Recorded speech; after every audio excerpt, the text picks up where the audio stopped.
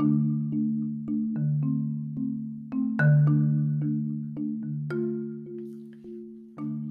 you ever caught yourself doing something like, man, everything just seems bad?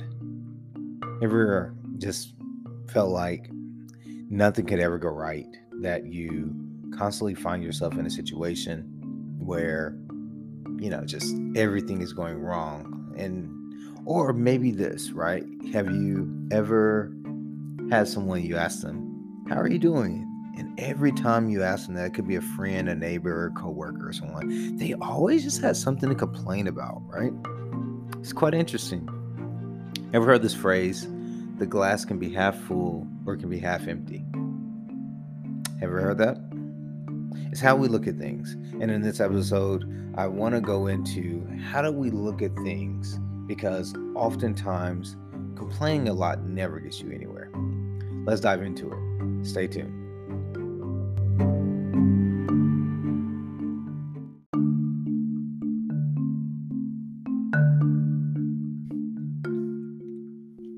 Hey, what's up? This is Eric Harris, and thanks for joining me on this episode of Thinkology, where we actually think and grow better. We think better, we do better, and it's amazing sometimes how even in thinking and doing these things, we can challenge ourselves to be a better person at it. And so I wanted to get into this topic where we've been looking at a lot of different things around thinking, and some of the things is like how unsuccessful people do things, or how oftentimes we can find ourselves being or creating additional problems unnecessarily or unintentionally. And one of the things that I realized was like, man, I can sometimes find myself complaining. And when I say complaining, that means actively looking for something wrong and then pointing it out and sharing that with other people.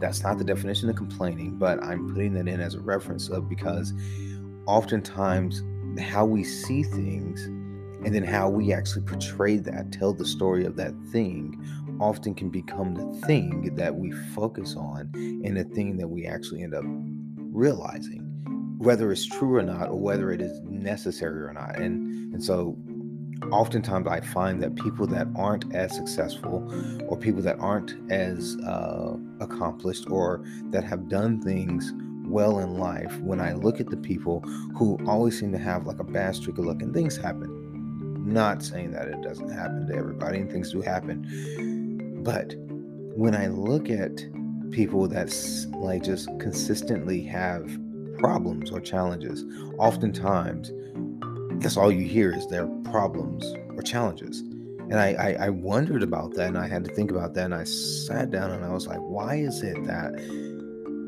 these people, I have two sets of people. You have one set of people who are, you might be like, well, they're go-getters and they're type A personality, whatever.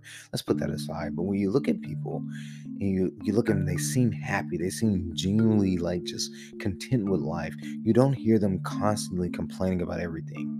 Yet, on the other hand, when you see people that are constantly going through things, the only thing you hear oftentimes is they're constantly going through things. And as a result of that, you wonder, is it the focus or is it the reality that actually creates the next set of things? So let's just think about this. So I asked the question, there are times if you and or I, if we seem to find something to complain about, and have something to complain about with regards to everything, it's like, wow, nothing's good enough. But unpacking that a little bit more, there's a saying, and I said this in the preview, the glass can be half full or half empty. Yet how you look at it will determine your next set of actions. And that is very true. The glass can be half full or half empty. Take a glass of water, a glass of milk, whatever. Half full, half empty. And you can look at that. And you can look at that and say, man, this is horrible. I only have half a glass.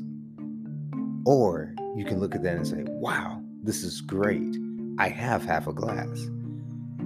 And oftentimes that shift, I only have or I have, that shift can actually transform your thinking, the situation that you're looking at, and it can also cause you to be, one, grateful, appreciative, thankful, but also challenge you to actually become creative. And we talked about this in that episode, so let's keep going into it. In Matthew 12:34, scripture, Jesus was quoted saying, out of the abundance of the heart, our heart, the mouth speaks. And I bring that up because it essentially out of what dwells within, out of how you are within, that is what it comes out. That's what comes out. That's the abundance. That's what happens. You hear those things from that which is inside. It's interesting that how much of our attitude can truly affect our day, our moods, and our outcomes. Your attitude, how you think when you get up in the morning, oh, I don't want to go into work, got to deal with this boss, or oh, this coworker. I actually had some situations recently where it was like, man, I really don't want to have this meeting. And I went into it, and because I had that preconceived attitude that this is going to be bad, it wasn't a great meeting. No matter how much I wanted to shift it, I had already set the attitude of how I saw it, and therefore it wasn't good. And so I just recommend that we don't do those things. You know, we can't blame others. You can't blame others. Blaming gets you nowhere really fast. Yet, it may seem like a great use of time when the situation sucks or when things just don't go the way you want them to. But have you ever recognized or realized or just sat down and think about it? Blaming never resolves anything.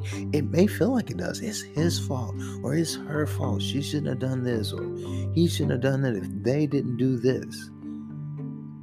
There's this other saying, you have one finger pointing at them and you have three more pointing backwards. Blaming never gets you anywhere. It never gets a resolve. It never creates an outcome. It just simply is a statement of something that can't change much of anything. And yet, oftentimes, if we continue to complain and, oh, I wish this was better, and I could have, or I should have, or I would have if, and this, then we find ourselves constantly just in a perplexed state where we can't get ahead because we're creating these barriers and boundaries that we hold ourselves down to. And I'm not saying it's not good to reflect and think and be like, wow, that really hurt when this person said this or whatever, and I'm not really having a great day. It's one thing to admit in a sharing moment or like sharing like, hey, how's it going? It's tough. That's speaking truth, but doing so from a lens of I'm being transparent and vulnerable. But it's another thing to be like, man, the car, and then it was the dog, and then it was the wife, and then it was the kids, and then you can't go tomorrow. Oh, I can't believe this is my shoes, and then it could have been the rain, and you always have these things that constantly just keep continually being communicated. I'm not content. I'm not happy with life, and sometimes people aren't. But oftentimes how we think controls and can continue to leave us in that state of discontent in a way. So it's quite possible that you've probably found something wrong with the best of things if you look at them close enough. The best of things, if we look at them close enough, it's quite possible that we can find something wrong with it. And you're like, what do you mean by that? Well, take a new pair of shoes. Oh, it's the wrong color. Or the shoelaces aren't this. And it's easy to find something wrong with anything. But with the same amount of energy and emotional cycles we spend, whether it be blaming, whether it be finding a fault, whether it be complaining or something like that, what if we actually spent that time doing something better or more positive for ourselves? You'd be like, well, what's the point in that? Well, it's great. It's a good point. But the thing of it is, instead of spending energy trying to find or just being like, this is horrible, etc.,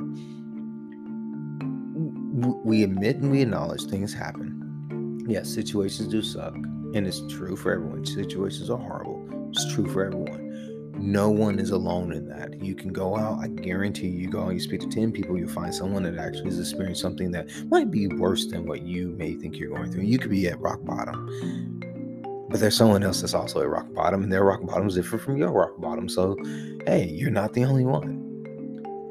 But things don't often go the way that we want to, or the way that they should, in a perspective that can be applied to everyone. And what I mean by that is, while I might have a set of situations that's horrible for me, and someone else may be looking at the same situation like, wow, that's okay, you're good.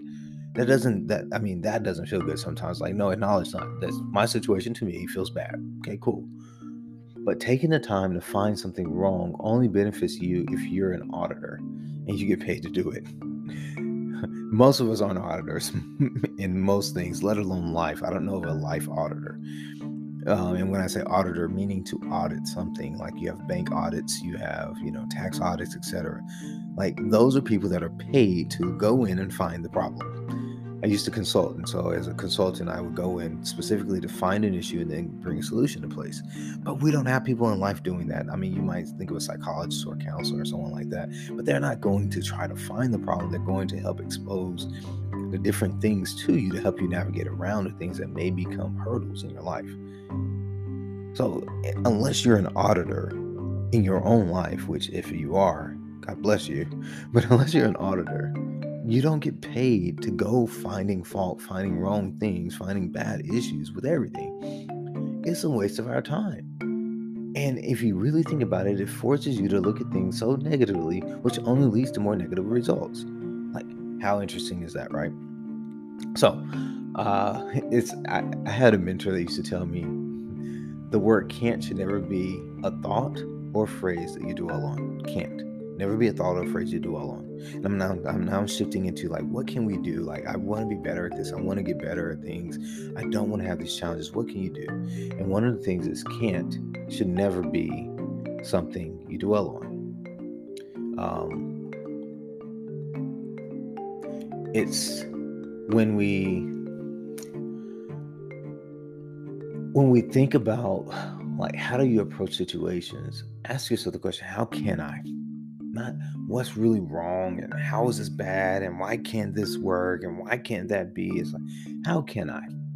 By making this tiny shift in the way we think and the way we ask questions, it forces ourselves to think differently, to look at situations and circumstances just a little differently, and in doing so, start to find solutions to what used to be just problems. You say, okay, how does that work? Let's go back to the glass.